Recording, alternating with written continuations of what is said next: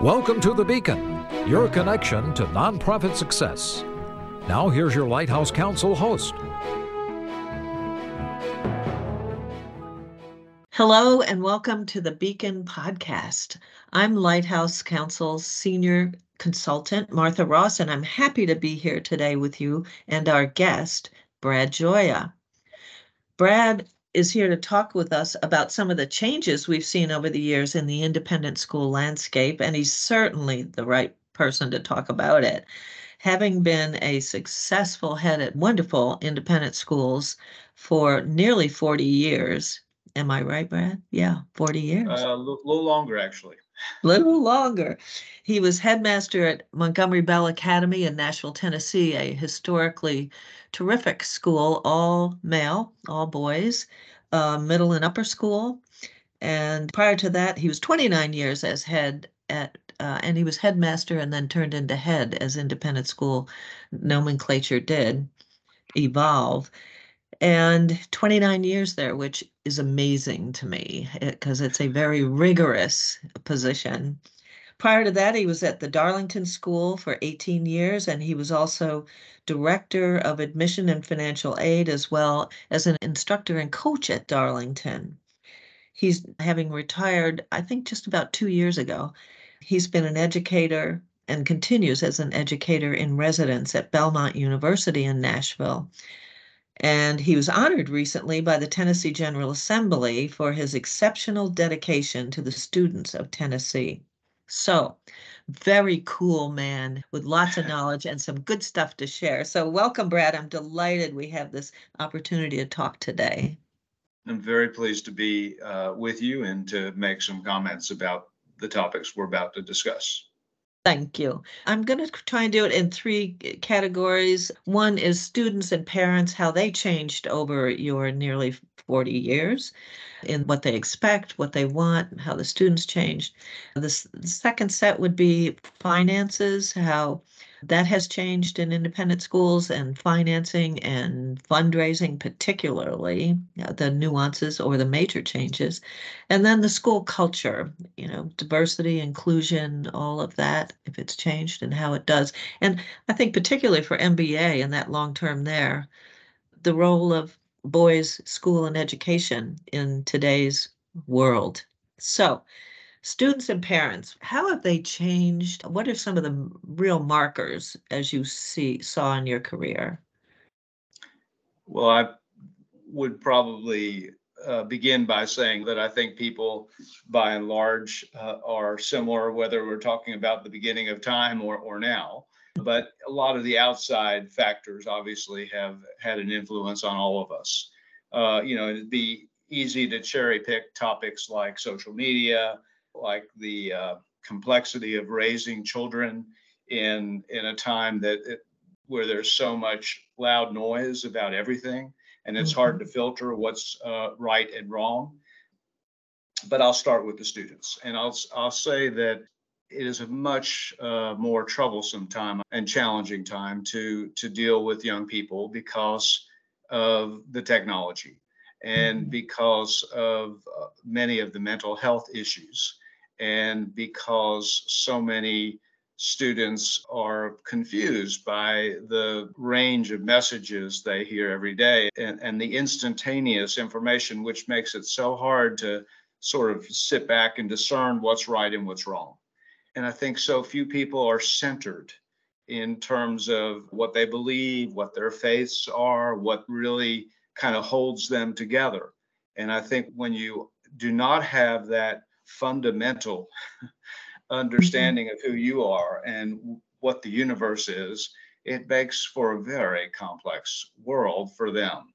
On the other hand, I'd be positive and say that it's not changed significantly for me to engage with students. Once you work with them in the classroom, once you are with them one-on-one within a school situation, they're basically the same people, but you may have to be more thoughtful, have more strategies to understand how to reach them, what is important in terms of motivating them. And I think that has a lot to do with that fundamental nature of who they are and how complex and confusing the world is for them. But overall, I've loved working with students, whether it's 1977, 6 when I first started, or 2023 when I retired.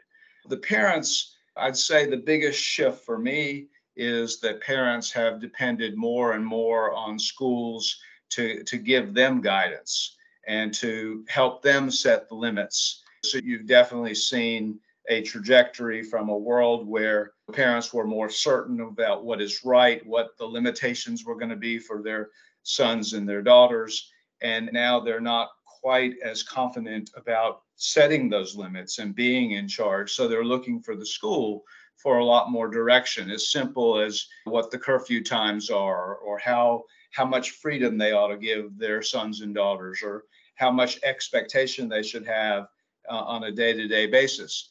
I think consequently, the schools have to be much more intentional. I found myself when I delivered messages either in groups or written that I had to be strident almost and cognizant that I had to be very consistent in getting across what I knew is important and what I had to help them understand about raising their children. And I think that has a lot to do with what I said about the students. They're living in a world that's a lot more complex. They don't understand all the information, all the mixed messages, all the technology and communications. And so it's harder for them to navigate those paths. And when it comes to realms like mental health, it is really hard for all of us, but particularly for parents. I always would say and think, parents are hard just by their nature because we're all prejudiced as parents, and it's hard for us to kind of be objective. Factor in these other topics that I was discussing, it makes it such a morass for them to understand and to be in charge of.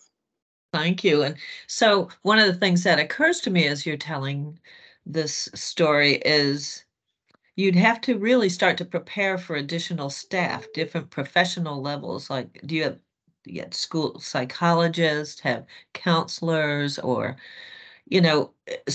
back in the day, 50 years ago, 40 years ago, even 30 years ago, you didn't necessarily have that, but now you really need that help, don't you think?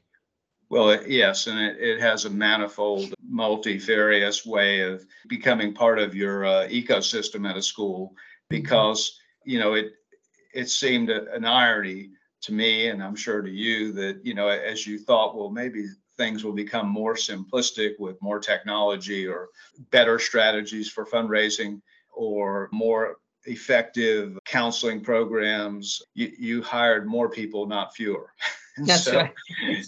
and that was hard for people like me running a school, because I probably preferred the view that less was more, not just because of the financial management of the school, but because simplicity is so much better. I went from a K-12 day boarding school to a 7-12 and the K-12 school was co-ed, 7-12 school, single sex, the simplicity was beautiful in a lot of ways. But on the other hand, I learned a tremendous amount when I was in a boarding school, and I'll probably get back to that subject when we talk about culture.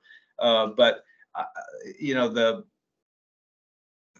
the issue about, let's say, the counselors or the mental health issues that you were referring to, not only did you have to have more experts or professionals on your staff, but your teachers had to be helped in terms of being somewhat of a mental health counselor, and they were dealing with issues that we certainly weren't seeing 40 years ago. Yes. And so that has changed Tremendous. terrifically in this time. Thank you. I agree. I could stay on this whole topic, especially dealing with adolescents today in this world of everybody knows everything and is ready to go. And but we'll move on to the finances. Talk a little bit about fund development, how you built buildings, MBA, and I'm sure at Darlington as well, acquired property for expanded strategic moves in the future.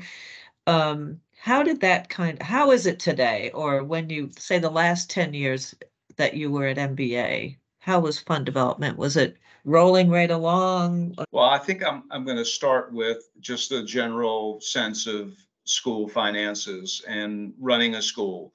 Uh, Okay.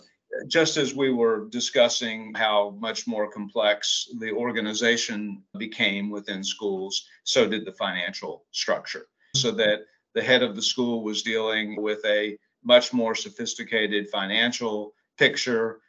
He would have to know a whole lot more, or she, about not just development issues, but property issues, insurance issues, topics Liability. that liability issues that, of course, the legalities of independent schools. You and I both know you could write a book about. There have been many books about that, I should say. And you have to become a part-time lawyer and psychiatrist, and you need a psychiatrist sometimes, and you certainly need a lawyer a lot of times. But the financial structures of our schools in these 40 years have changed in such dramatic ways that independent schools went through a period of time where they were searching for heads of school, not from the traditional pathways, but from the development world. And I'm not sure that was the best moment in independent schools, because even though there might have been a need to hire people who knew a lot about development, a head of school really needs to have both the heart and the head to run the organization. So you want to know the students, you want to know the teachers, you want to have the empathy that you don't necessarily have if you just come from a development path. I think that clearly independent schools have benefited from philanthropy in much, much greater ways in recent years than they did 40 years ago. There's the baby boom generation, the passing of wealth is evident in all of our schools. Our grandchildren are at a school in South Florida, and we got a solicitation from the school yesterday, and I was smiling because the lowest level, which seemed like just making a small gift, was $1,000. The highest level was $200,000, which was pretty significant for an annual gift. But I think that is symptomatic of what you've seen. Now, they're in a high-end social area, so maybe that has something to do with it. But I think that philanthropy has become a much more nuanced topic, and you have to have a lot of skill sets to be successful as a fundraiser. I think the common thinking these days is that donors have a greater micromanaging interest in their gifts. I think that's true. I mean, it's rare that people are going to experience what I did in my last 5 years at MBA, where we received a bequest for $110 million that was not in any way expected to be spent in a specific manner. So the donor simply trusted the school and gave everything to the school to decide how the school wanted to spend the money. That is rare these days. And it's also rare, even with annual gifts these days, for schools to expect somebody like you or me to give a $25,000 gift and not have that person then say, well, I want you to spend it in these 3 ways. And so that makes it hard, because independent schools depend on this kindness and generosity, but also hope that it'll not be restricted in certain ways, so that we will have the freedom, whether your budget is 70, 30, 80, 20 in terms of what the tuition covers versus what your endowment and your annual gifts are. But it's a much murkier world now to understand. And yet I still believe people want to give. And I think it's a spiritual act. I was, as an English teacher by training, I didn't go to sophisticated schools to learn about the craftsmanship of finance or development. But what I did learn is that it is very much a people business. It is very important to look at this as a calling to help people learn to give, be transported in ways and transformed in ways because they are engaged in helping institutions. And for me, it was never hard to ask for money because I knew it was for the school. And I think that dynamic is still very much intact. And I think human nature wants to give. I think individuals want to make a difference. And I think it's up to you as someone who has that responsibility of developing your institution to articulate why it's important to the school, how that gift is going to be transformative for them and the school, and to navigate the complexity of micromanagement, which is not easy, but I think can be done. Okay, thank you. Yes, all good. Thank you. The final area will move into school culture, diversity, inclusion, all boys. I read recently that the boarding school is still the number one emotional affiliation for givers. That's where their heart is, from their boarding school, as Darlington would have been. And then college is next, and then their now, MBA may be different. I don't know. It may be closer because it's such an intense experience. Would Anyway, tie into culture, actually. And so yeah, I said I'd talk about three things in terms of your question, and that is the boarding aspect and what I alluded to earlier about what I learned, two, the boys' school world, and three, just the general importance of establishing a culture at a school. So I said earlier that I learned a lot when I was at Darlington because it was a complicated school, day and boarding K through 12. You work hard in a boarding school. You know, you get to Friday and you sort of look at your friends and say, I'm so glad it's Friday, just 2 days left in the week. And yeah. that is true. I mean, you are working extremely hard. But I think the boarding school experience gave me a lot of insight about the so-called triple threat of hiring faculty, you know, who teach, who coach, who work in the dormitory, who essentially live the life that Jefferson said that educational institutions should have. And that is, you know, where you teach people during the day, you live in their houses, you get to know them at night, you teach them at night as well. One of my pet peeves is I think the university world has sort of abdicated any responsibility in forming people. It's very transactional. I think where I am right now, Notre Dame, Georgetown, a number of other places, probably some smaller schools, are not so transactional. They do care about character issues and forming who people are. But I learned a great deal about that work ethic. And I think I brought that to MBA because I wanted to ensure that we hired people who cared about the students. And so I knew I could hire great math teachers, great English teachers, but it is really hard to find that person that's going to have the heart to want to be an advisor in the morning, to want to know and love the students. And for me, that was most important. And a lot of that was informed through a boarding school, in which I think comes out of your comment about why people may give to the boarding school so much, but they're also, it's their life. I mean, they're living there. They're consumed by that world. The second topic you sort of touched on was boys, and I loved working at a boys' school. First of all, I'd never been in an independent school until after college. I went to public schools. My college was private, the University of the South, Sewanee, and my parents never graduated from high school. And although my students always thought I was born in an LL Bean catalog, I did not have that background, which I always thought was a sort of secret strength and a gift, because I had a certain perspective about who I was and where I am.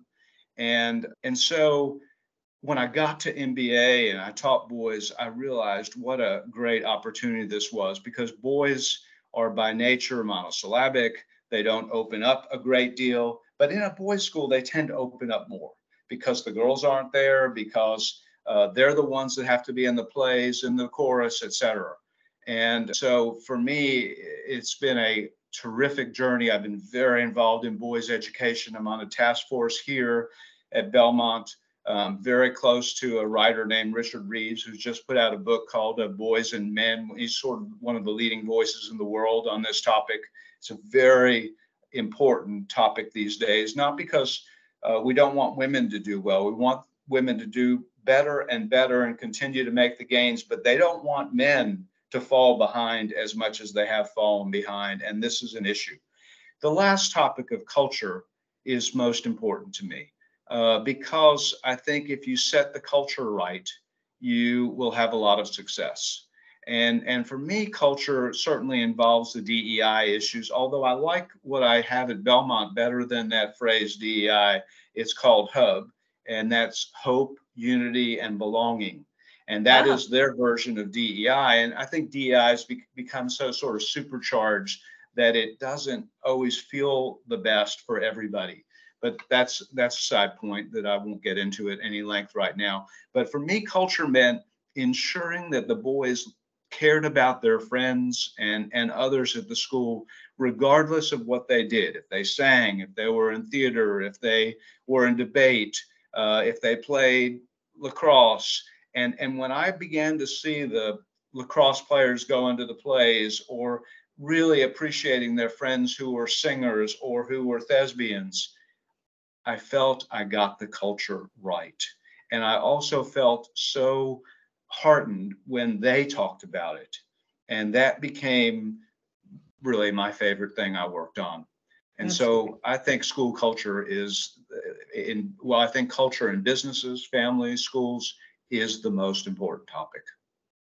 Thank you. Yes, I agree. And do you think, just quickly, boys' schools here to stay? Are they're not an Well, anachronism? in the 70s, they became threatened, and so many schools went co-ed, whether you Yeah. look at the university world or the independent school world. The strong ones remained for the Mhm. most part.